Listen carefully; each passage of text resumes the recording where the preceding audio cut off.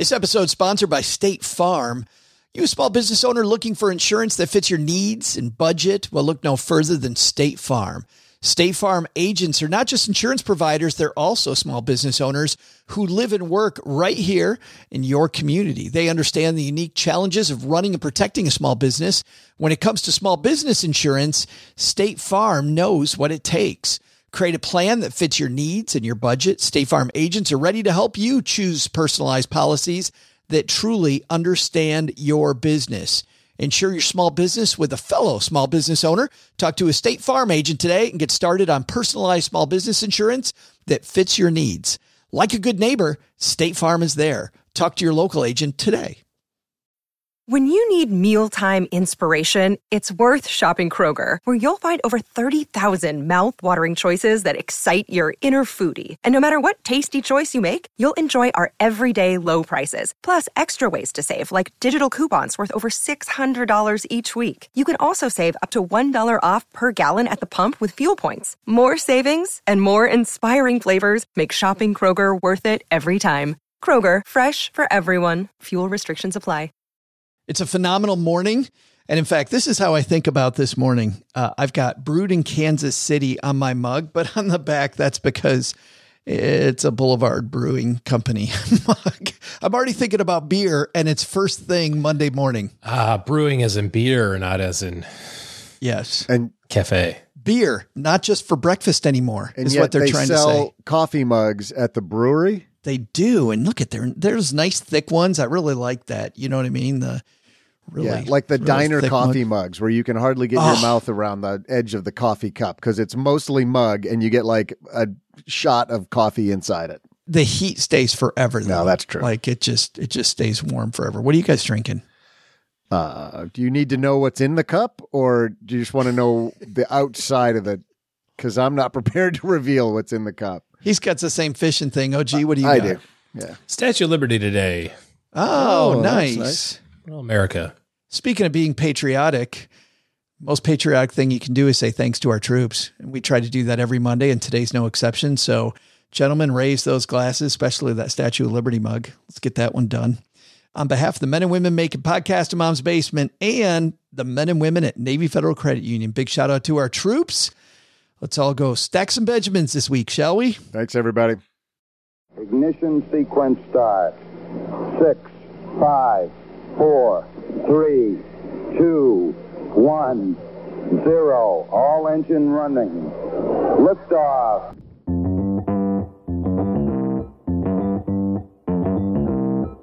Live from Joe's mom's basement, it's the Stacking Benjamin Show.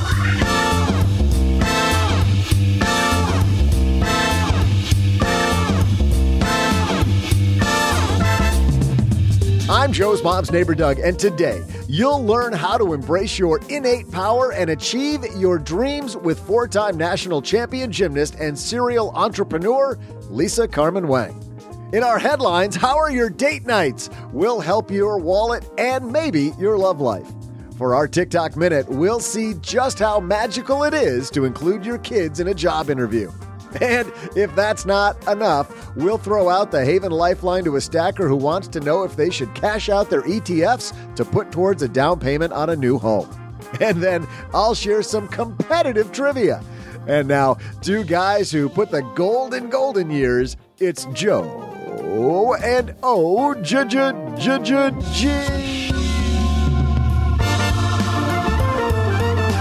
I think I can get down with that, Doug. We help people put the gold in their golden years. If you listen to the Stacking Benjamin Show, right? We help build that pile of gold. Is that what you tell yourself every night? Even in the middle, but it doesn't even need to be in the golden years. Let's do it earlier than that. Hey, everybody. Let's talk about Retire Early for the Win podcast. I'm Joe Salcihi, Average Joe Money on Twitter. Across the card table from me, it's the man, the myth, the podcasting legend. Wow, that's a big eye roll from Doug. Yeah, well, I was just thinking, you already introduced me. Like, why are you giving me all these accolades again? It's another introduction for you. Nice. That's great. I just want to know how many times, Joe, I just caught it, how many times you've said, Average Joe Money on Twitter. Don't you have to say average Joe Money on X? On X. On Twix. You see, It's so dumb. Twix. I want to start Twix. I saw a video of Elon Musk himself giving a talk, and he accidentally called it Twitter in front of a huge audience. And then he goes, I mean X. And then everybody laughed. It was pretty good. Yeah. So even the guy who did call it Twitter, people. Man, we got a great show today. Lisa Carmen Wang has won the, what hasn't she won? Well, the Olympics, and she'll talk about that. Was the one thing she did win, but the World Championships, the Pan American Games, 4-time U.S. national champion. She is coming down to teach us how to be a bad business bitch. OG, Are you a bad? I should have prefaced this and I'll ask Lisa about this. She kind of embraces that word, so I think she and Nicole Lappin are maybe going to fight over it. PG-13. Yeah, like who owns that word? But before that, let's go talk to you and. Am I talking to you and Doug about dating? Is that what we're talking? We're talking to you guys about the last people I want to go to for dating advice. Might be the two of you. Where are we going with this?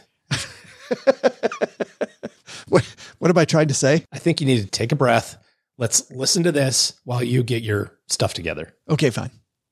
This episode is sponsored by State Farm. You a small business owner looking for insurance that fits your needs and budget? Well, look no further than State Farm. State Farm agents are not just insurance providers, they're also small business owners who live and work right here in your community. They understand the unique challenges of running and protecting a small business.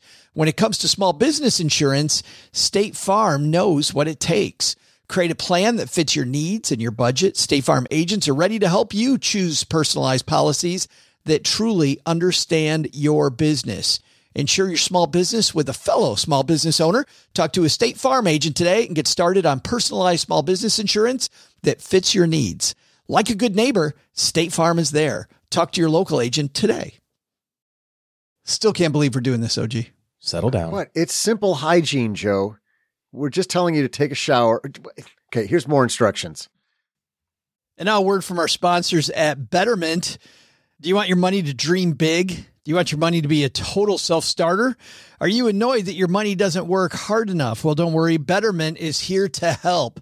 Betterment's the automated investing and savings app that makes your money hustle. Their automated technology is built to help maximize returns, meaning when you invest with Betterment, your money can auto-adjust as you get closer to your goal, rebalance if your portfolio gets too far out of line, and your dividends are automatically reinvested. That can increase the potential for compound returns. In other words, your money's breaking a sweat while you can be breaking bread. You'll never picture your money in the same way again. Betterment, the automated investing and savings app that makes your money hustle. Visit betterment.com to get started. Investing involves risk. Performance is not guaranteed. All right, we're going to roll with it anyway. We'll fix it in post, as they say. We've got OG here. We got Doug. We got a great headline. Lisa Carmen Wang, 4-time U.S. national gymnastics champion, coming up. So let's get going. Hello, darlings. And now it's time for your favorite part of the show, our Stacking Benjamin's headlines. All right. This is incredibly interesting. We'll pull back the curtain a little bit as we're deciding what headlines to share. Doug writes this, says, hey, this should be a good headline. And then what was it? A couple hours later, OG writes, this should be a good headline. So apparently you guys both want to talk about dating. I was in a different time zone. The important takeaway here is that Doug wins. Doug did win. The important takeaway is you guys are all thinking money and dating.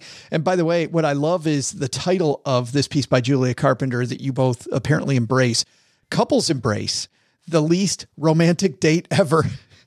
The money date. I just think it's funny that they changed the title. Like where I found it and where Doug found it, the titles were different. I don't know if you shared it directly from the Wall Street Journal or if you were on Flipboard or something like that. But it was interesting that the titles were different. That is, I didn't even catch that. No, I did it from Wall Street Journal. It says right there over to the link. What was the old headline? Oh, when date night gets between the spreadsheets was what it was called. When that's definitely what it said when I saw it. Hey-o. I can have my Excel spreadsheet open while Barry White's playing. While I'm on date night. That's a random Tuesday night for Doug, isn't it? That was a little too saucy for the Journal. It might have been. Maybe an editor finally woke up that morning and like, we published what? What? Between the spreadsheets. To tweet the move for pouring over budgets and savings goals, Tiara Bates and her husband Gregory get dressed to the nines and head to dinner at a fancy steakhouse. Quote, we're discussing things, but we're celebrating at the same time, said Bates, a school therapist and real estate agent in Shelby, North Carolina, treating ourselves while still talking about the goals we have in mind. This mix of romance and finance has been dubbed a money date by financial advisors and others in the business of building wealth. The idea is to carve out time for the sort of conversations couples often dread by making an event to look forward to.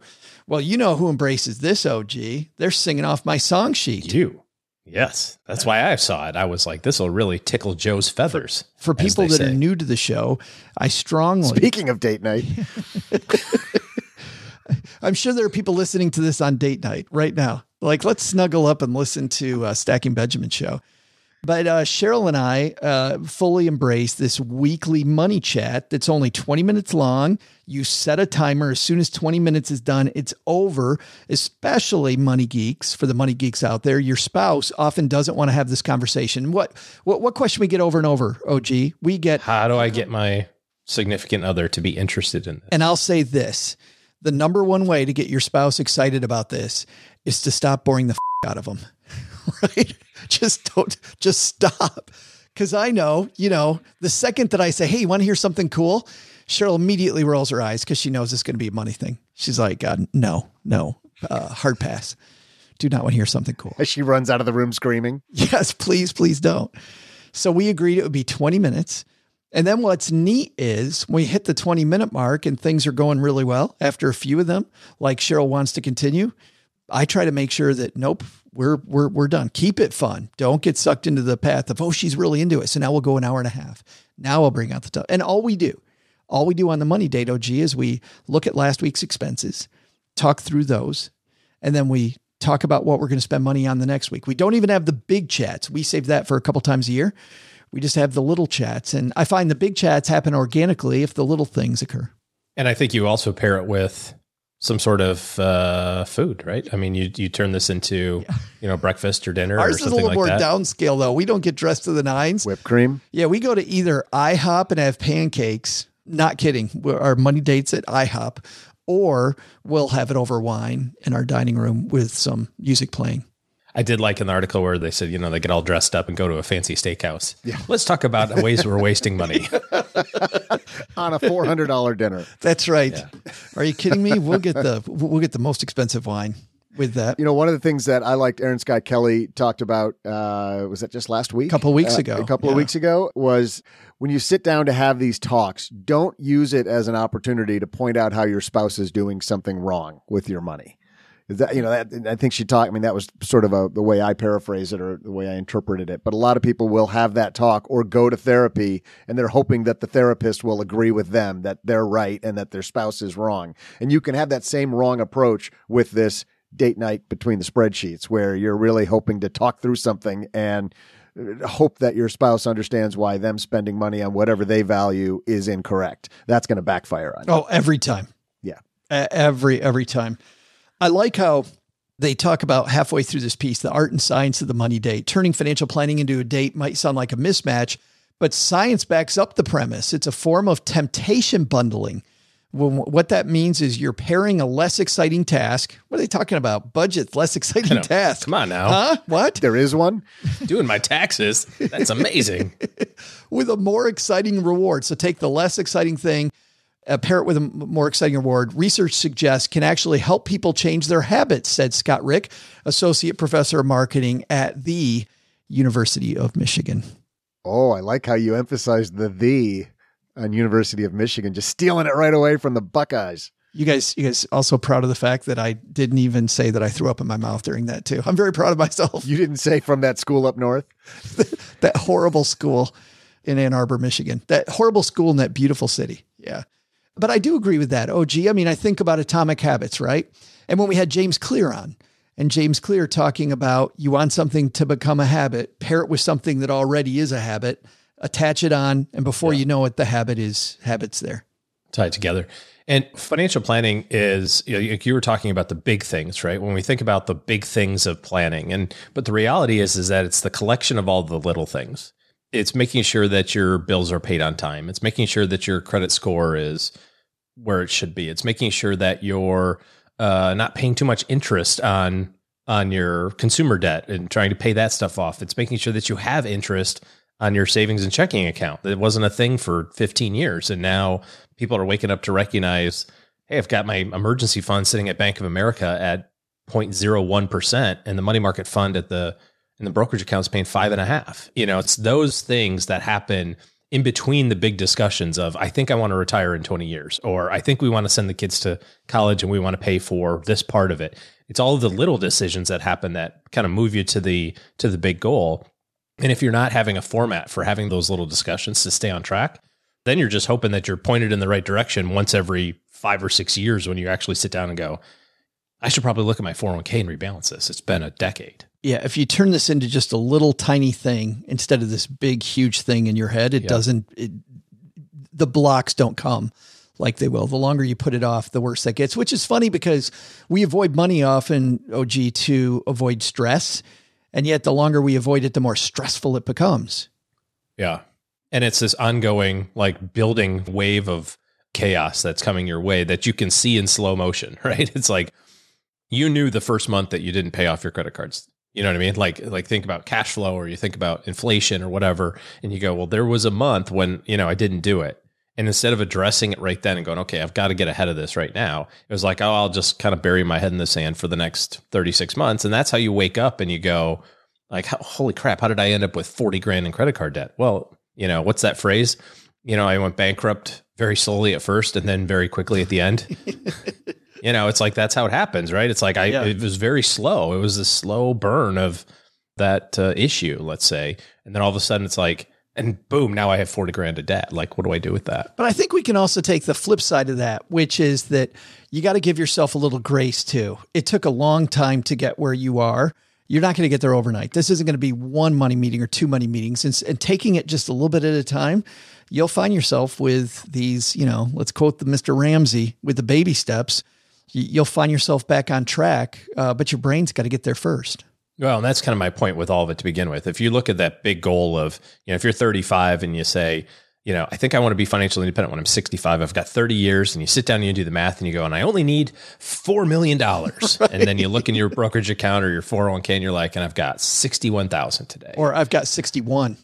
I'll never make it. And you just kind of go, ugh, gross, right? It's not about the 4 million or the 60,000 or the $60. It's about the fact that tomorrow you need to enroll in your 401k and contribute up to the match. It's that you have to make sure that your cash is in a place that's going to earn interest. It's, it's these little things that you can do week to week, or meeting to meeting, one task, just point it in the right direction and just begin rowing. That's all that you have to do.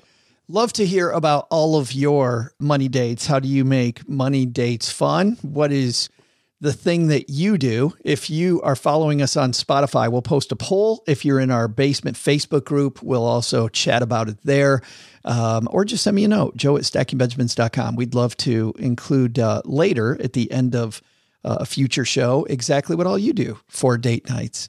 It's time for our TikTok minute, though. Time when we shine a light on a TikTok creator who's either doing something brilliant or brilliant. Air quotes. You think this is brilliant? Yes. It's totally genius. I can feel it as we're recording. I think I know this one, so I am going to say brilliant. This is one of the few TikToks that has come from OG. Was it TikTok though? Or did I send it from YouTube? I think you sent it from TikTok. I have it as a TikTok, so who knows? I just played right into his hand. He knew I was going to say it was genius.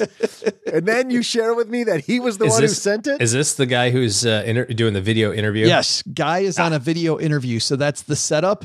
And he's dressed super nice. Yes. Got the nice backdrop. He's doing a Zoom interview for his new job. He's all set, and he's going to introduce the premise of what's going on during this interview.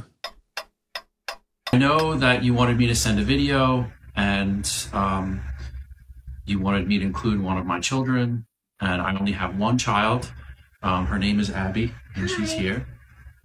So you wanted some background. Like, I dress like this every day as soon as I get up. I get up at 4 a.m. Every morning. I go for a run, and then I run for about 12 miles, and then I come back. I make sure the house is all clean and tidy. I do all the dishes, and I wash. That's not true. It's not true. So I do all the dishes. I make sure the dogs are bathed, That way, when my wife gets up, like everything is done. So I'm very diligent in that. Bye. No, Abby. That's not true. Abby, just for a minute, please. You cannot. Abby, they're gonna see this, please.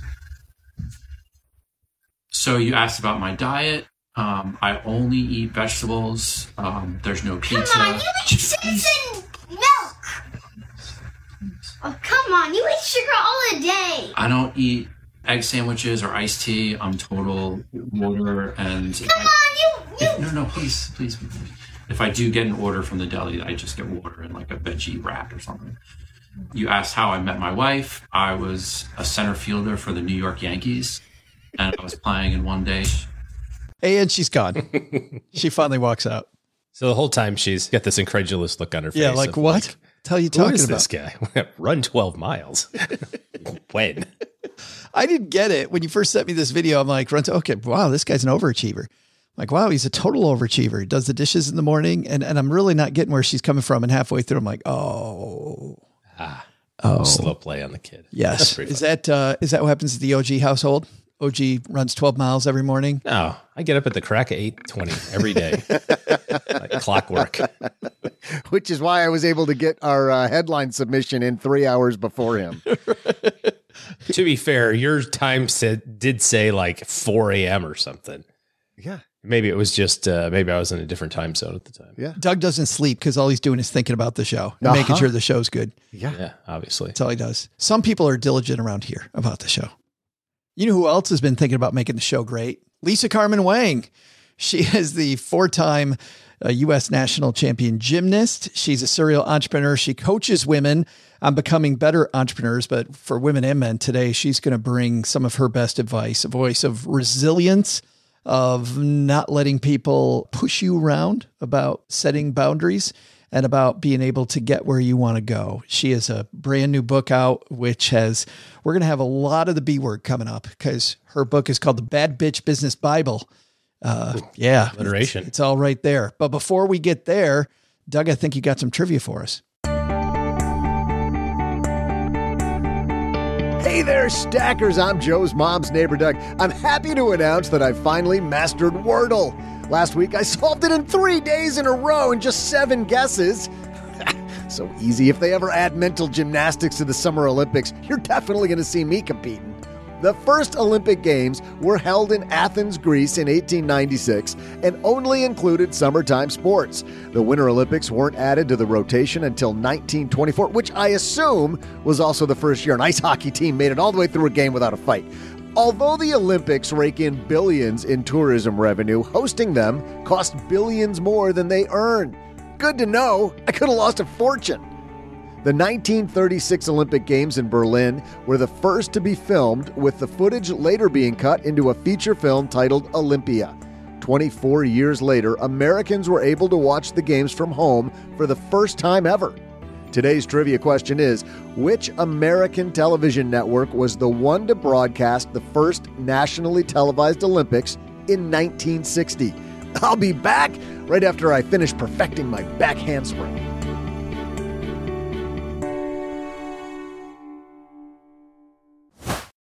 Hey, Stackers, it's Military Appreciation Month. You know what that means. We are recognizing all of our stackers in the audience.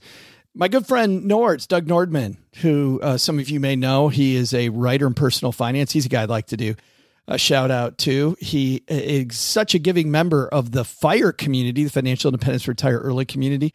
Nords will do anything for you. It's just, I think some of that comes from his time on a submarine, like my nephew Colin, who's on a submarine right now, and all the work that he did there. Just a super giving member of the community. And you know what? Navy Federal Credit Union wants to celebrate their members who go above and beyond, not this month, but every month. Navy Federal offers members only exclusive rates, discounts, and tools to empower their members and help them reach their goals. Here's one of their offers in honor of Military Appreciation Month. Join and get $50 when you open a credit card. Of course, you want to have your whole debt strategy planned out, don't you? Don't just go open a credit card willy-nilly, as Mom says. Here's a disclaimer. You got to join and open your membership savings account between May 1st and May 31st, so get on it, stackers. Annual percentage yield is 0.25% for membership savings account, $5 minimum balance to open. Maintain your membership savings account to obtain the bonus. Visit NavyFederal.org for full terms and conditions. That's just one of the things.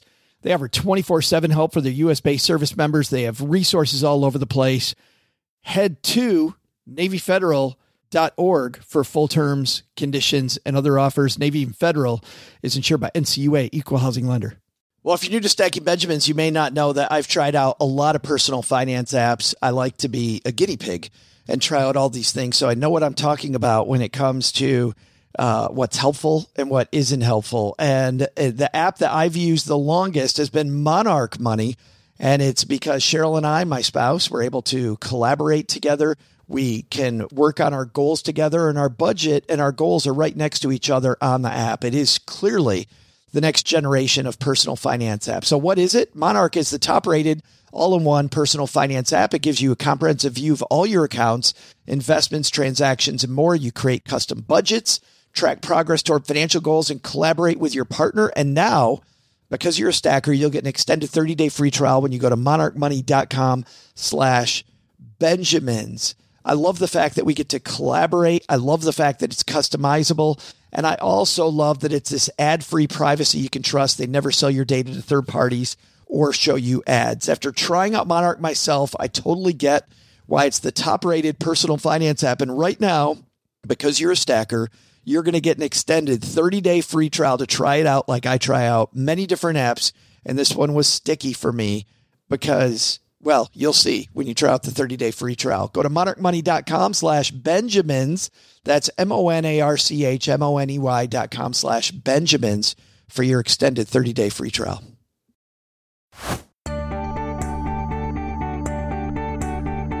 Hey there, stackers. I'm mentalist and Olympic hopeful, Joe's mom's neighbor, Doug. After a lifetime of watching the Olympics, I'm pretty confident I could compete in most events if I put my mind to it, especially curling. You can hold a beer while you're doing that, which, as far as I can tell, is just a bunch of people sweeping around a disc while a dude yells at them. Sounds a lot like making shows in Joe's mom's basement, if you ask me. Today's trivia question was, which American network was the one to broadcast the first nationally televised Olympics in 1960? The answer? The 1960 Winter Olympics aired on CBS. The network paid $50,000 for the privilege, and the legendary Walter Cronkite hosted the telecast. The current broadcaster and $50,000. What? Well, $50,000. I mean, think about that today. They paid $50,000. Yeah, okay, well, I finished the rest of this. Do your, rule of 99 or whatever it is, and I'll finish the rest of it. The current broadcaster, NBC, owns the right to air the games through 2032 for the low, low price of just under $8 billion. Right. So does 50,000 in 1960 convert to $8 billion today? Has there been, no inflation? And now, here to help you break free of your perfectionist mindset and start earning the money and respect you deserve, it's Lisa Carmen Wang. And I'm super happy we have her here with us in the basement. Lisa Carmen Wang is here. How are you? I'm great, Joe. Excited to be here. Well, I'm super excited you're with us. I bet you don't get a chance to do many basement interviews. I've watched you eat cereal on some videos, so you do have some fun. Yes. My favorite cereal is Lucky Charms. Because of the fact that I'm a lucky girl. Yeah, duh. I got to warn our stackers. We're going to say the word bitch a lot during this interview. And you address this, by the way, Lisa, early on in the project. You say words matter, and you've chosen that word on purpose. So let's go right there. What does the word bitch mean to you? Well, I'll start with how bitch has traditionally been used, which is to describe a woman who is cold, aggressive, mean. And the word has been used to essentially, it actually ends up describing a woman who just knows what she wants, says what she means, doesn't tolerate disrespect, and calls out bull. So the reclamation of the word bitch is basically the reclamation of a woman's power to say what she wants and get what she wants unapologetically. And so I define a bad bitch as a woman who takes charge of her body, her boundaries, and her bank account. You are not somebody who always did that. This is very personal for you because you were not always a bad bitch. You say, though, the first thing that you did was you learned to bet on yourself. Do you remember that moment? Yeah, the moment was for me, I was a gymnast for almost a decade of my life from 9 to 19. And my goal was to go to the 2008 Olympic Games. I sacrificed everything for that dream, and I ended up missing the Olympics by 0.25 tenths of a point, which is that's my stomach just, that's so close. Yeah. And it was one of those moments where it's just so painful, a complete shattering of my identity, because I had banked on this for so long. And that same time when I found out I didn't make the Olympics, I also got accepted into Yale University, and I ended up telling Yale that I was not going to go that year, because the biggest thing was in missing the Olympic Games, it was one of the biggest losses of my young life at that time. And I realized, though, that my identity was not that of a gymnast. It was that of a winner and a fighter. And that was when I really just bet on myself. I was like, you know what? This is not the way my story ends. This is not the way I end this chapter. And so I ended up I bet on myself to be the best gymnast that I could possibly be for myself. And I ended up going to the Russian Olympic Training Center, trained there 9 hours a day, 9 months, came back for my final competition and swept every single gold medal and athlete of the year. And then I was like, peace. Now I'm out. Done. You always go out on top. But I want to go back to that moment when you told Yale no, because I want people to know how much Yale meant to you. Yale meant a lot to you, Lisa. I mean, this wasn't just like, oh, I got into Yale, big deal. Yale was your dream school, you wrote. Yeah, I had 2 dreams. One was to go to the Olympics, and then the other was to go to a great school. Yale was my dream school, and I think it felt like I hadn't finished the other chapter. You know, I hadn't finished that career as an athlete yet, and so I just didn't want to regret looking back that I hadn't put everything of myself into it before moving on and embarking into the next dream. I want to ask about that moment before you didn't make the Olympics. This is the World Championships, I believe. You had just amazing at the Pan Am Games for, I think, the 3rd or 4th year in a row. You talk about how you felt this weight, these expectations. And we've had guests on lately, Lisa, talking about fear and this weight of expectations. How did you change that? Because so many of our stackers feel this weight on us, right? As we get into these big rooms, these big places, these big dreams that we have. How did you go from someone that feels that to being someone who fights through it? I think like the weight of expectation, the weight of perfectionism, the weight of not wanting to disappoint others, of fearing the failure, and investing so much of yourself that it feels like it can't fail. And it's so scary to do that. And I think the number one skill that I have gained from gymnastics that I bring with me as an entrepreneur and an investor is the ability to fall and get back up again. When you are as a gymnast, you literally physically fall in front of thousands of people, and somehow you have to find the inner strength to put a smile on your face, get back up again, and keep going. That's when you realize that you are unbreakable, which is the first commandment of my book. A bad bitch is unbreakable. And that is the trust in yourself that no matter how many times you fail, no matter how difficult it becomes, the feeling of I can trust myself to get back up again, I think starts to relieve that weight of expectation and perfection. And it's just practice, doing it again and again.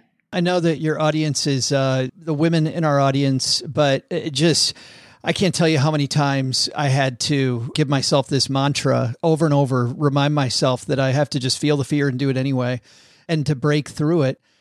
I'm thinking about your decision not to walk away and to go out on top, right? Which is a badass move, which was so cool. But there's got to be times, and I'm thinking about a later chapter in your book when you're talking about some of these gross people that you met in Silicon Valley, mostly it seemed like to me. And these people aren't just in Silicon Valley, they're all over the place. You had the older man who's the mentor who wants to go get drinks and talk about it more and help you with stuff. You got the guy who's got the wife and the 2 kids out in the suburb who you call the cheater, who's really there for one reason. You've got just straight out lie. You've got this bro culture that you were involved in. When do you decide, like you did with gymnastics, that it's a time to fight versus a time like some of these relationships where you're like, I got to get the out of here? So every woman has encountered all of the uncomfortable situations at work, whether with colleagues or bosses and investors. And it's a very uncomfortable situation, especially if you are a young woman that's rising in her career. And it feels like sometimes these men will use power dynamics, uneven power dynamics to get what they want. The experience of Me Too, again, is something that we all have experienced. And I think that as I have grown in my career, it's just really recognizing that, okay, this is out there and I have a responsibility to know what my boundaries are and to be smart about entering into situations, listening to my gut and my intuition and really calling it out if now when I have a position of authority to do so, when I see it for other women, when it's for myself, and just not putting yourself in situations or circumstances where something could happen, I think is also just really important. But are there other places which maybe aren't so filled with creeps, Lisa, where you're just like, this is a dead end and I need to get the hell out of this, you know? I mean, because you may have seen other gymnasts where you're like, it just isn't your thing. It's time to go. It's time to go find your thing. I remember hearing one CEO say in the 90s saying, you know, I don't regret letting people go from my company because the way I phrase it to them is this clearly is not your thing. Why would you waste your life doing something that's not your thing when there are clearly things that you could be blossoming at right now? They could empower you, could be so good. Like when do you know that it's that move?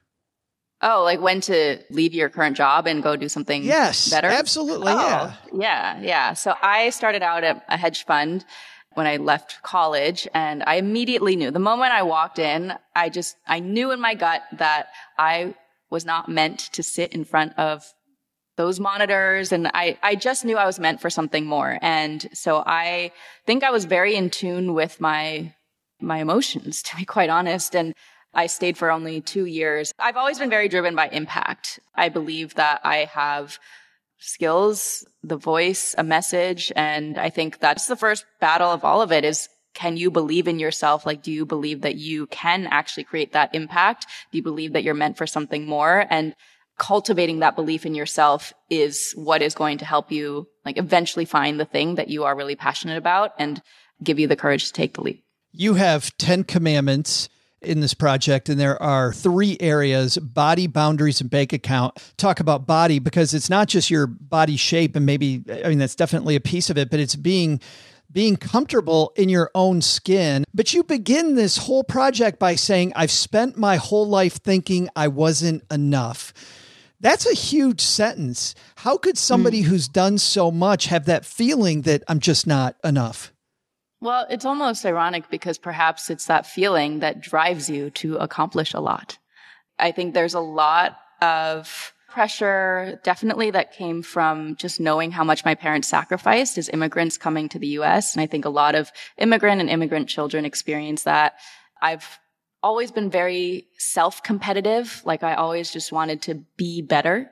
And what I have worked on a lot now in my adult life is learning to be grateful for what I already have versus constantly looking at the next goal, the next thing, the next accomplishment. Because I did realize pretty early on in my career after gymnastics, you know, I was getting awards and such, and I recognized that there was a disconnect between the external accomplishment and my internal feeling of worthiness. And I was like, the more I achieve, I actually feel, the less worthy I feel. Weird. Like this is not working.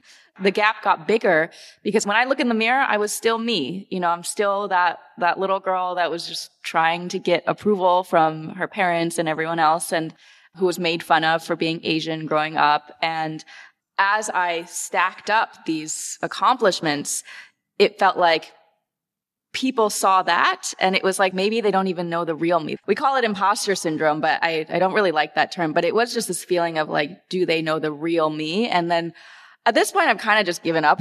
I'm like, you know what? I know the real me. I like the real me, and people can misjudge me, however. And I know that's going to also happen with this book. You know, like on the cover, I've had just the name Bad Bitch, Business Bible, running the Bad Bitch Empire, you know, me with my badass leather and on the cover of the book. I know people will put me in certain boxes and, labels, and women also have harsher judgment placed upon them when they are in the media. So I've accepted that. And I've actually done a lot of internal work to be like, I don't need to attach my value to external validation anymore. And at the end of the day, it's really about like self-love, self-worth, and self-respect. Betting on yourself. Well, you make this strong point that you were caught in this good girl land. And by the way, I know that you're speaking to women and young women. I was this person, Lisa. I was the same exact person. I'm a dude, and I was totally stuck I'm not going to talk about what I've done. I'm not going to talk about who I am. My job is to just be quiet and do it. And maybe if I just do more, people will notice. Mm-hmm. And as you just do more, people don't notice. But this good girl thing for you has some really deep roots. Yeah. Yeah. So good girl brainwashing, I define as all of the societal and media messages that train women to be small, silent, subordinate, to people please, be overly polite, to be perfectionist, to be afraid of failure, afraid of risk, afraid of betting on themselves. Everything from, the earliest Western philosophers defined women as lesser than, incomplete men. It's very hard to not have that subconsciously affect you as a woman. And I think especially as a woman of color. And so I think just for me, breaking free of that good girl brainwashing has been a very, very long process. And I think there's still times I find myself like, oh, wow, why didn't I stand up for myself that time? Why did I allow someone to cross my boundaries? And it's still that good girl that wants to be like a people pleaser. And so it is a constant thing that I have, going back to what I said about really detangling your value from other people's validation. It's so, so powerful. And by the way, so much more fulfilling when I don't need you to, there's that Jerry Maguire. I don't know if you saw the movie Jerry Maguire, but Jerry Maguire's like, you complete me. When it doesn't take somebody else to complete you, I think, Lisa, your point may be you're better off that way. Yeah, that's why I say a woman steps into her full power, not when she is finally given permission to do so, but when she realizes she never needed it in the first place. It's such a huge point. You make a great point. We downplay our accomplishments. We criticize our flaws versus focusing on our strengths. You talk about how that's systematic in women. I also think, though, for all of us, Lisa, I spend time thinking about I don't have enough hair. I have a very weak chin. Like, I don't see my strengths. Mm-hmm. I see the flaws, and it's so difficult to operate that way. How did you make the flip to operating the opposite way? This is the work of one's life, to learn how to look in the mirror and just absolutely love yourself like your own greatest lover. I just started noticing the negativity in my mind where my automatic thing was to criticize myself, to say like, why you could have done that better? Why are you late? And it was as if it was like my coach's voice in my head when I was a gymnast. The Russian coaches just yell at you, pick at every tiny little mistake to make you perfect. And so I had that extreme because I had been trained for a decade to look for my flaws in order to become a better gymnast. In my book, I talk about the self-love letter. It's the bad bitch love letter that you write to yourself, and the exercise that I have my coaching clients do, which is to stand in front of the mirror naked and to do a body scan and notice all the negative things you say about yourself. It is so uncomfortable. The women who do this, like, they tell me they're crying, they're sobbing, they don't realize like how much they hate themselves. And, what does this have to do with business? Everything has to do with business, because if you hate the person that you see in the mirror, how can you actually energetically walk into a room and negotiate and advocate for yourself? How can you actually attract the right sorts of people, teammates, money into your life if you don't have a good energetic relationship with yourself? I want to be clear. When I said I do this too, I never get evaluated like you do. I know there's people that are going to watch our YouTube video of this, Lisa. They're going to be evaluating how you look. They're not even going to think about the fact about how I look until I said you know what I mean? They just don't. I've had so many female colleagues who get comments, female co-hosts that get comments on our different brands. And you see the comments that women get all the time that I don't get. And so the body piece super important for women, especially, I think, to get. I think women and men need it. Yeah. I know so many young men that need a more positive body self-image. I am enough, but holy crap, the crap you go through that I will never go through are some of the young men that I coach. I love, by the way, on this note, you've got this wonderful, beautiful analogy around Japanese art and taking cracked pottery. Because I think this really, do you mind telling us that story? The Japanese art of kintsugi is the art of taking broken pieces of a vase and putting it back together with gold or silver lacquer to literally highlight the cracks. And so this is the mindset that I train people on, which is really the idea of being unbreakable. Usually when we're afraid of failure, we're perfectionists, high achievers, we're afraid that if we fall or fail, that our cracks are going to show. And the idea of kintsugi, I use this as a metaphor of, in this art, when you literally break it and highlight the cracks, it makes it more beautiful than the original form. And so when we think of perfectionists, it's like there's not a single crack. It's just perfect. That actually that is not as interesting. That is not as beautiful as something that proudly owns its cracks and even showcases it and amplifies it.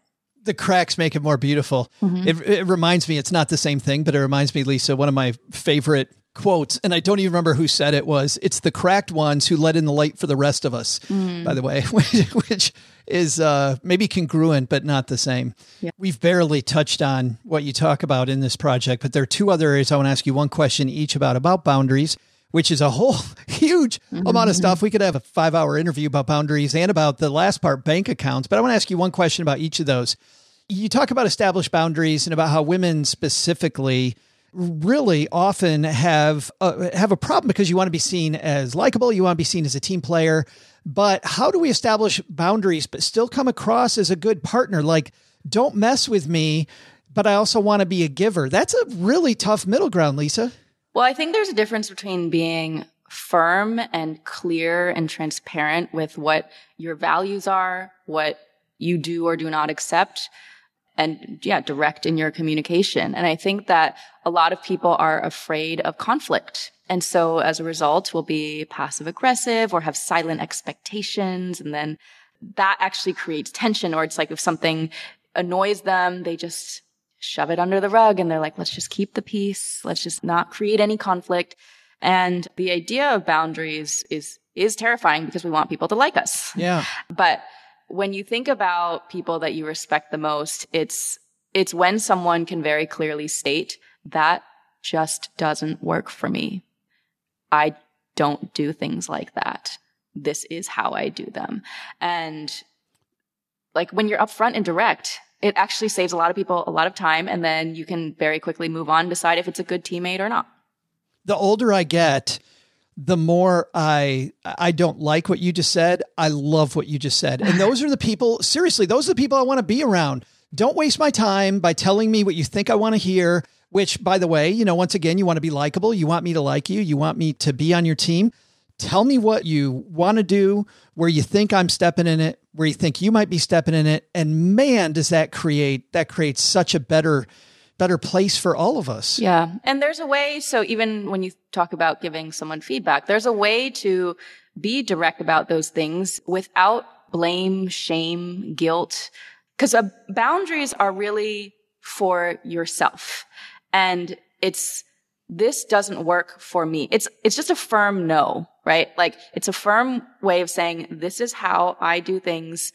I don't think the moment you start blaming other people and saying like the way you do it is wrong, right? Finger pointing, that is not boundaries. That is just that's actually being like mean and judgmental.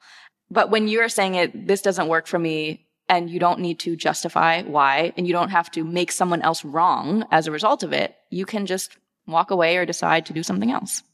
Which is better for everybody. Last thing I want to cover is bank accounts. And you spend a lot of time talking about fairly valuing ourselves. Where do we go first when we're learning to fairly value ourselves and our worth? Well, it always goes back to self. Yeah. The first thing that I always ask people is evaluate how you invest in yourself.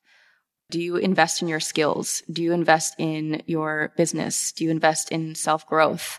That is a very good indicator of how someone will grow, how someone will handle their money, and what their values are. So if there's a part of you that has difficulty with negotiations, difficulty with asking for money, difficult with investing, first see, like, how am I actually investing in myself? I'd say you are your most valuable asset.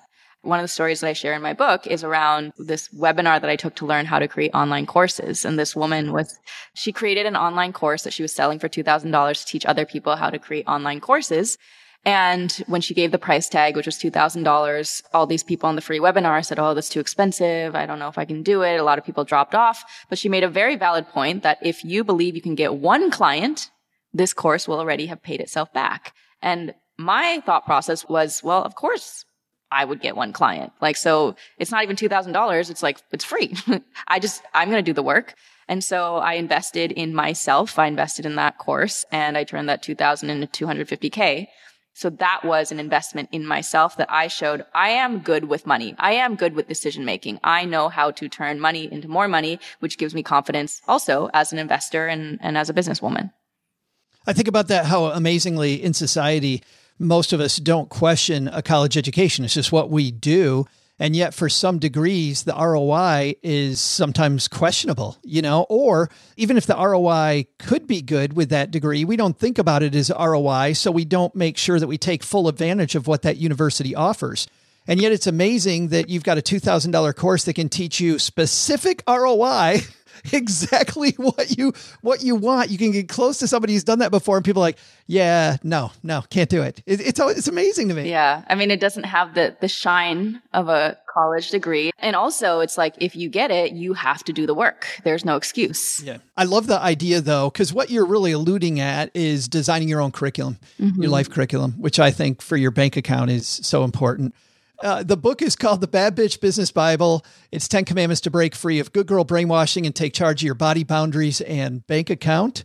And it's available everywhere, right? Yes. All the places. And you can go to badbitchempire.com to grab extra goodies when you buy the book. Awesome. We're going to link to that. We'll link to the Empire. Lisa, thank you so much for helping our stackers become bad bitches. I really appreciate it. Awesome. Thanks, Joe. I'm Liz, the Chief Mom Officer, and when I'm not busy being the breadwinner of my family of 5, I'm stacking Benjamins. There is a difference. Being a team player and having people then take advantage of you and not respect your boundaries. Like there just is a point where you're like, yeah, this isn't about team playing anymore. This is me just doing everything. Yeah. There's obviously a part of kind of dragging the team along and helping everybody else and that sort of thing. But there's a reason they tell you to put your oxygen mask on first, right? You have to make sure that you're headed in the right direction before you can help anybody else. Hey, let's throw out David Lifeline. How about that? Tackle life's most amazing moments. It's funny. I've been talking about the Haven Lifeline for how long? And I still can't think of what that is. Oh, it's most important questions or most amazing moments. I like them both. Our friends at Haven Life. Most?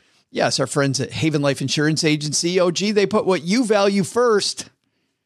I'm back to the first thing we were talking about something steak night, something fancy dinner, date night at the steakhouse. Just the first part of that. Just the second part is more important. All I heard was steakhouse. It's actually your loved ones and your time. That's why they made buying quality term life insurance actually simple. You go to stackingbenjamins.com/Haven Life for a free quote. Their application, it's all simple. It's online. You get this stuff done so you can move on, get about your day, and really lovely customer support. We talked earlier, OG, about how, there's this friction and anxiety about addressing your money stuff.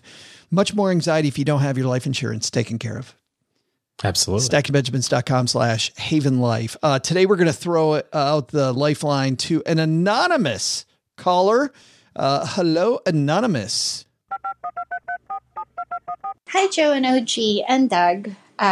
Love your show. Long-time listener, not a first-time caller. Thank you for taking my question. I was wondering, so I have this opportunity to purchase a home with a 7% interest rate. I have to have some cash on hand, so I can't put a large down. So I'm planning to do 5% down. However, given the interest rate is so high, I'm wondering if I should sell some ETFs that I have in a brokerage account, and so that I can increase my down payment towards the mortgage. Would you suggest doing that, or should I just keep my funds in the brokerage account alone and just suck it up and deal with the high mortgage monthly payments until I can refinance? Looking forward to your answer. Thank you so much. Bye. Oh, thank you for the question. And hopefully, even though you didn't give us your name, you did give us your email so we can send you a Haven Lifeline. Hold on. Greatest Money Show on Earth shirt. She said it right up at the front. The most important thing she said in that whole question was not a first-time caller. She already has a shirt. Well, she gets another one. I mean, how nice is that for her? It's very wasteful. nice. She can, the whole family, take the family to the Grand Canyon, get a shot of, by the way, did you see the two awesome stackers in the basement wearing the Doug 2024 shirts? Yeah, that was amazing. It was absolutely fantastic. And shout out to the Wilde family for doing that one. I really like that photo. That was absolutely super. But anyway, so she can do something similar now, Doug. She can get, all of them. But OG, let's get to the question here. Do you go with the higher amount down or the bigger monthly payment? Well, the phrase that realtors like to use is you marry the house and you date the rate or something like that. Is that the phrase? Basically, at some point in time in the future, maybe you can refinance. But I'm really concerned with that philosophy because it requires a whole bunch of things to go in a different direction than they're going, right? Like you don't want to buy a house thinking to yourself, well, at some point in time, this will be cheaper, because it really won't be. Because just fast forward, like, let's say it takes 3 years for the rates to lower, or maybe it takes 3 years for rates to lower and for you to be outside of where it makes sense to pay all the fees to refinance again. Well, over that time, your taxes are going to increase, your property insurance is going to increase, flood insurance is going to increase, like all those normal expenses associated with owning the house are going to increase. So then maybe you refinance your house and you save a few bucks, but you end up paying it back in taxes and insurance just because that stuff's going to go up every year anyway. I really find it hard to justify the idea of, well, I'll just get this house right now because at some point in time, it'll be less expensive. So if you can't afford it the way it is, then I don't think that you should purchase it. Don't bet on the future to be able to afford it. Well, but maybe she can afford it, but she just wants a lower down payment. Yeah. Yeah, that's kind of what I'm saying is, like, from a cash flow standpoint, if you're looking at it from like, I can just keep my lips above water until I get to refinance, I think that's a really tough situation to be in. 5% down seems really light in terms of equity position, and maybe end up paying PMI because of that. So there's some added costs there potentially. There's ways around that, obviously, if your banker's amenable to working with you on that. But every time I hear low down payment numbers, I feel as though it's not the best situation, right? It's like, oh, I got this great house opportunity. I'll figure out a way to make it work. I can only put 5% down. And if it's like, maybe in her case, she's thinking about it from the perspective of, I've got a whole bunch of money in my brokerage account that I don't want to necessarily, use as a down payment. So I'm going to take all my cash or just use as little as possible. If from a net worth standpoint, you're comfortable, and this isn't a stressful thing from a net worth standpoint, then I think it's really just the determination of, is it better to pay a 7% interest on the mortgage, or is it better to leave your money invested? And that's just your prognostication about what do you think is going to happen in the future. I would rather pay the interest on the house versus take the money out of my stock account.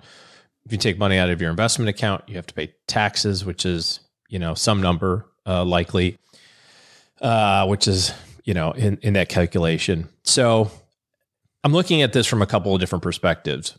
I'm assuming that you've got enough money in your brokerage account to make a really healthy down payment, like where you should be. You're not stressed out about the cash flow of the higher mortgage payment, in which case, take the higher mortgage payment. If you're looking at it from, I can only afford this if I only put this little bit down and I'd have to zero out my investment accounts, then my thinking leans more toward like, what is it necessary to buy this house then? Right. Then you're kind of quite literally mortgaging your entire future. So I don't know, not enough information to make a educated decision. Yeah, well, related. That's the first question that I had, OG, to your point, is what is that money there for now?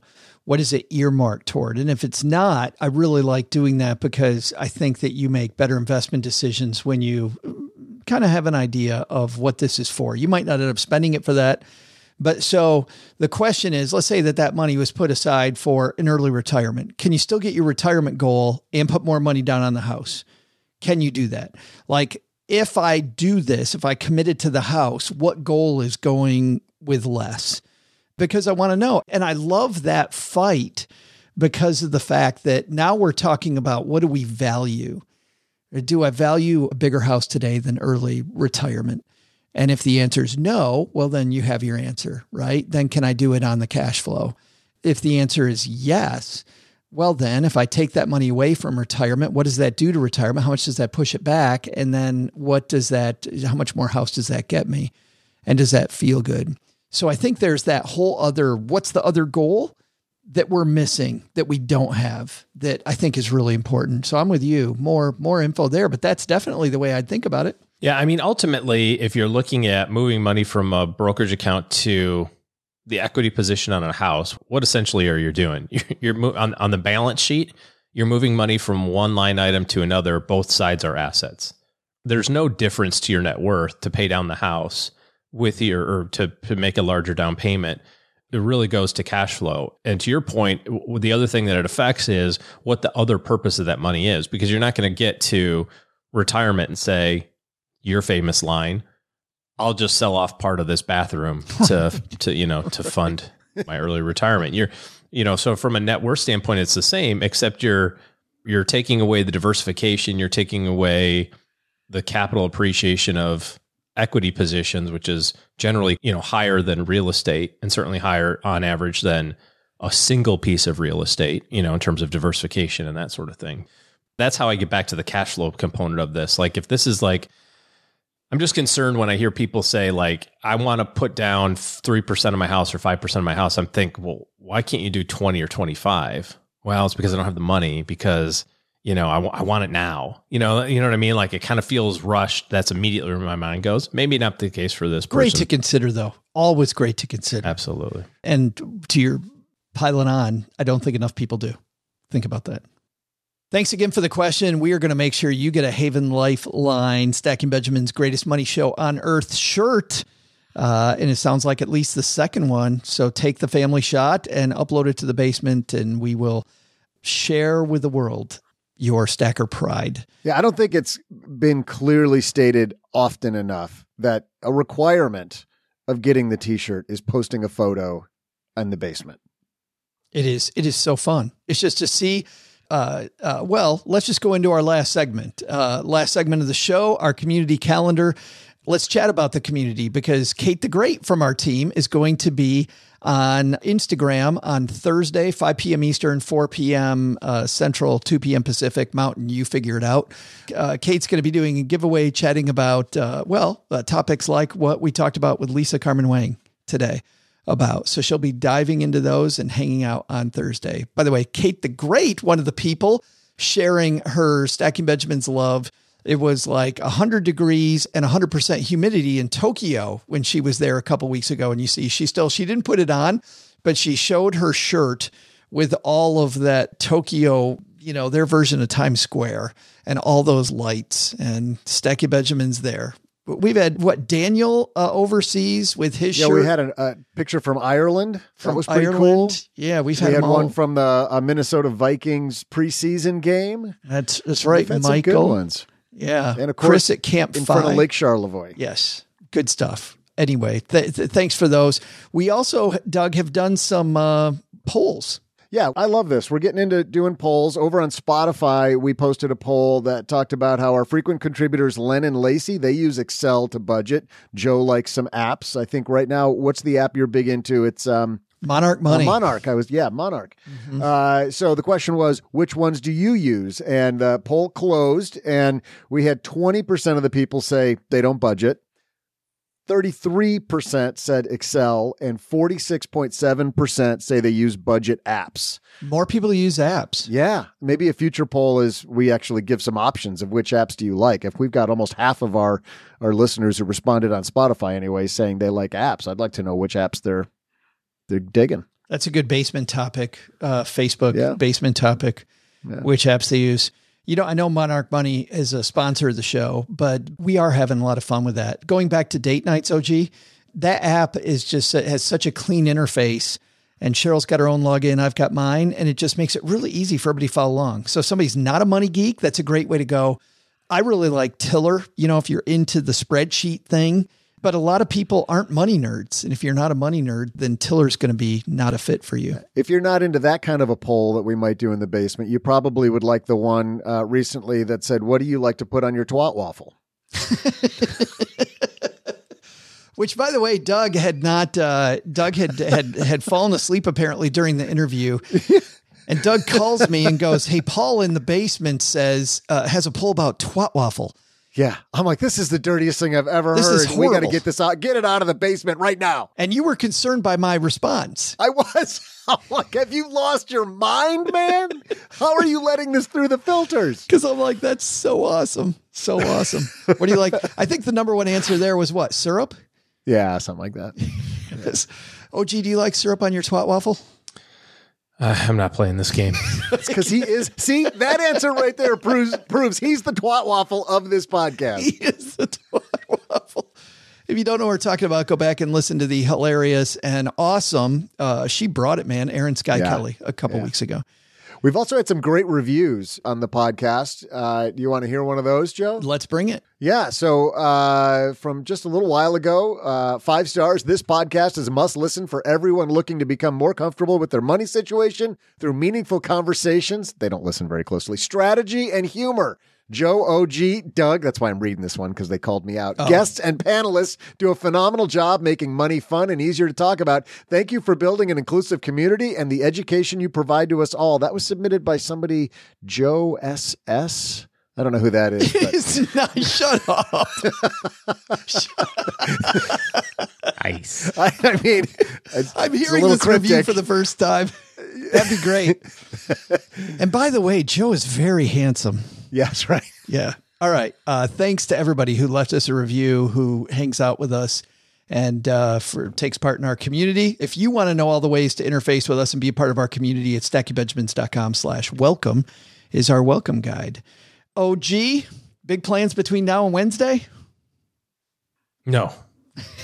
Nope. Between now and Wednesday, no. No plans. Wow, he's done. Just work. It's like Rihanna. Wednesday, Dr. Julia DeGangi talking about how our brains work and about how to get our emotions under control. Most of us, like Doug, start with emotions first and we let them rule our day and let them rule our investments. Wow. But we can turn that a frown upside down, Doug. So gut punch. You want to be here with Dr. Julie DeGangi on Wednesday. Until then, man, lots of takeaways today, but what are our top 3? Well, Joe, first, take some advice from Lisa Carmen Wang and be unapologetic about your worth so you can build the wealth you deserve. Second, take a lesson from our headline and have regular money meetings with your twat waffle. I mean, your significant other. Whoops. But make them fun. Save the really big topics for just a few times a year. But the big lesson? Make sure to get in a good stretch before you play Wordle. Just last week, I pulled a hammy reaching to pick up my phone. Thanks to Lisa Carmen Wang for joining us today. You can find her book, The Bad Bitch Business Bible, 10 Commandments to Break Free of Good Girl Brainwashing and Take Charge of Your Body, Boundaries, and Bank Account, wherever finer books are sold. We'll also include links to our show notes at stackingbenjamins.com. I think it's also where you buy books that are huge to fit those titles in. Like they're like coffee table books that are going to fit these giant titles on them. The titles don't get shorter. So much alliteration. They don't really consider announcers when they make those titles. You know how hard that is? We'll go upstairs and talk to Lisa. Yeah. This show is the property of SB Podcasts, LLC, copyright 2023, and is created by Joe Saul-Sehy. Our producer is Karen Repine. This show was written by Lisa Curry, who's also the host of the Long Story Long podcast, with help from me, Joe, and Doc G from the Earn and Invest podcast. Kevin Bailey helps us take a deeper dive into all the topics covered on each episode in our newsletter called The 201. You'll find the 411 on all things money at The 201. Just visit stackingbenjamins.com/201. Wonder how beautiful we all are? Of course, you'll never know if you don't check out our YouTube version of this show, engineered by Tina Eichenberg. Then you'll see once and for all that I'm the best thing going for this podcast. Once we bottle up all this goodness, we ship it to our engineer, the amazing Steve Stewart. Steve helps the rest of our team sound nearly as good as I do right now. Want to chat with friends about the show later? Mom's friend Gertrude and Kate Youngkin are our social media coordinators, and Gertrude is the room mother in our Facebook group called The Basement. Say hello when you see us posting online. To join all the basement fun with other stackers, type stackingbenjamins.com/basement. Not only should you not take advice from these nerds, don't take advice from people you don't know. This show is for entertainment purposes only. Before making any financial decisions, speak with a real financial advisor. I'm Joe's mom's neighbor, Doug, and we'll see you next time back here at the Stacking Benjamin Show.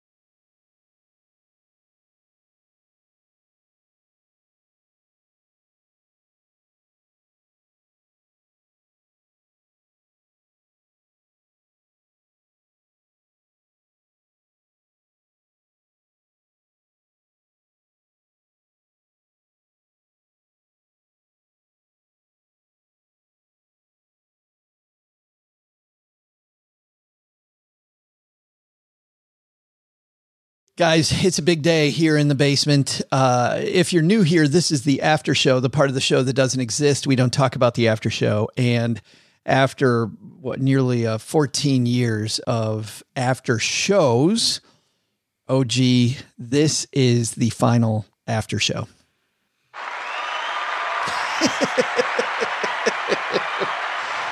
And people think I'm kidding. And, sorry. Yes, that's the one you're looking for. That's the one. And I know people are like, what are you talking about? Here's the deal.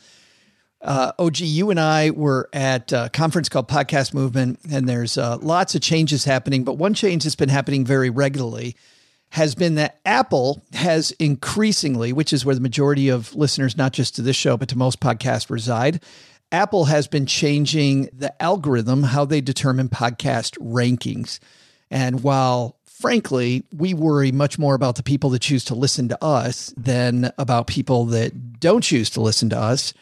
We still, our main goal is financial literacy, making, there's that stat I quoted during my book tour that just over half of people say they cry about their money.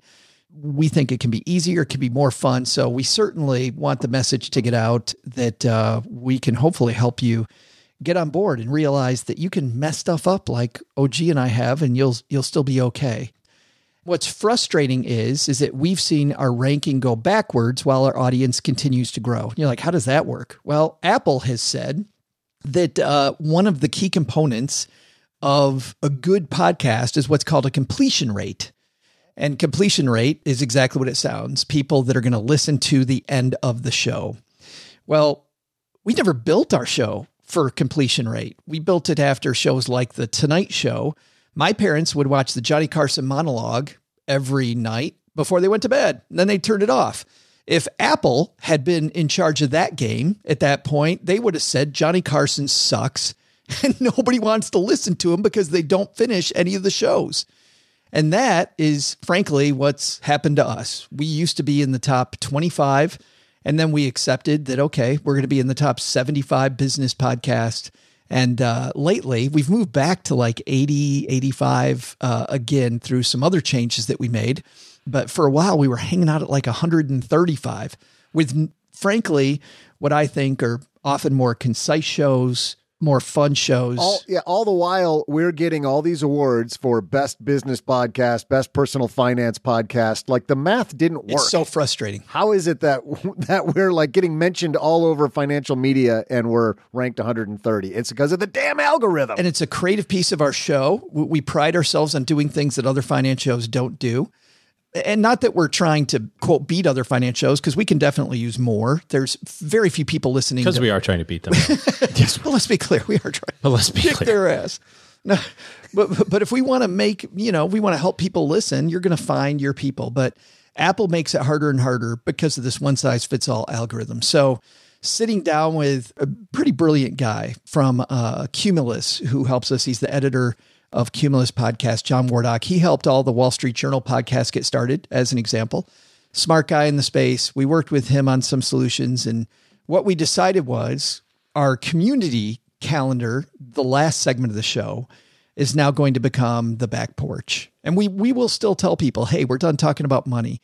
And just to give you an idea of how severe the drop-off is in our completion rate, according to Apple, at the end of the regular show is about 82% of people that started the show get to that point, which is a fantastic completion rate, by the way. They're looking for something around the 70-75% rate. Our completion rate at the end of the after show is 62. And certainly that 20%, that monster drop off, partly is because we get it. People don't want to talk about movies or video games or, OG's latest trip. God, he's going on vacation all the time. We got to listen to all that drivel. It's horrible. Sure. But so I get that. But I think it's also because a lot of people don't know it exists. I mean, I get emails all the time from people. And when I meet people, they're always like, I didn't know the after show existed until I listened for like 6 months. So while we know it's not going to go to 82, we still want to have fun. We want to have this segment of the show. It's going to become the back porch at the end of the show. And not hidden anymore. So people can talk about it. You can talk about it. You can talk about what happens on the back porch. It's a pain in the ass, though. Some happens on the back porch. That shit on the back porch. It sounds like we're talking about shit on the back porch. Oh, gee, what are you doing? That could happen. That's so awkward. We've talked about this, OG. But so frustrating, OG, to have that, that happen. Yeah, is what it is. It is what it is. Times they are changing. Have you been watching Only Murders in the Building? Have you watched that show yet? Cheryl's way ahead of me. I got halfway through season 1 and just got distracted, but I heard it's really good. First time I watched it, I didn't like it for the same reason that I told you I didn't like Marvelous Mrs. Maisel, because I'm not a big Broadway stage type person, like that kind of show and acting. And that's what Maisel felt like to me. And once I got to season 3. So first time I watched Only Murders in the Building, it had that same feel. There were portions that were over the top. And so I bailed on it after one episode. And that was a while ago, a year ago plus. And then we were looking for something to watch the other night, and Jen had heard good things about it. So we tried it, and now I love it. We're into season 2. It's fantastic. Pairing Selena Gomez with those two old school comedians was brilliant. Right. Well, and sort of and I don't want to call it a subplot, but the context is they're making a podcast, and they make fun of murder podcasts. They've got Tina Fey as the mistress, the queen of podcasts, and her character name sounds a lot like the woman who started Sequel. I can't remember her name right now, but not Sequel. Anyway, started Serial. Yeah, Sarah Koenig. Yeah, Sarah Koenig, and Tina Fey's character name sounds similar to that, and it's a fun show. That's awesome. I can't wait to get back into it. Well, Stackers, the show is over, but the party is just beginning here. You know why? Because it's Military Appreciation Month, and we are giving out shout outs to all of our friends who have served in the military. And let's point the finger right here at our good friend OG, who spent time in the military. And of course, we know what a giver he is, even when he pretends like he's being Mr. Surly. Navy Federal offers member-only exclusive rates, discounts, and tools to empower their members to help them reach their goals. Visit NavyFederal.org/celebrate, and you'll see all their Military Appreciation Month offers and other Navy Federal offers. They've got all kinds of resources on their site, like best cities after service to help veterans transition to civilian life, and best careers for military spouses to support military families. So much going on. Just head over to NavyFederal.org/celebrate and take a look at all the Military Appreciation Month offers and their usual offers. Navy Federal, our members are the mission. Navy Federal is insured by NCUA, Equal Housing Lender.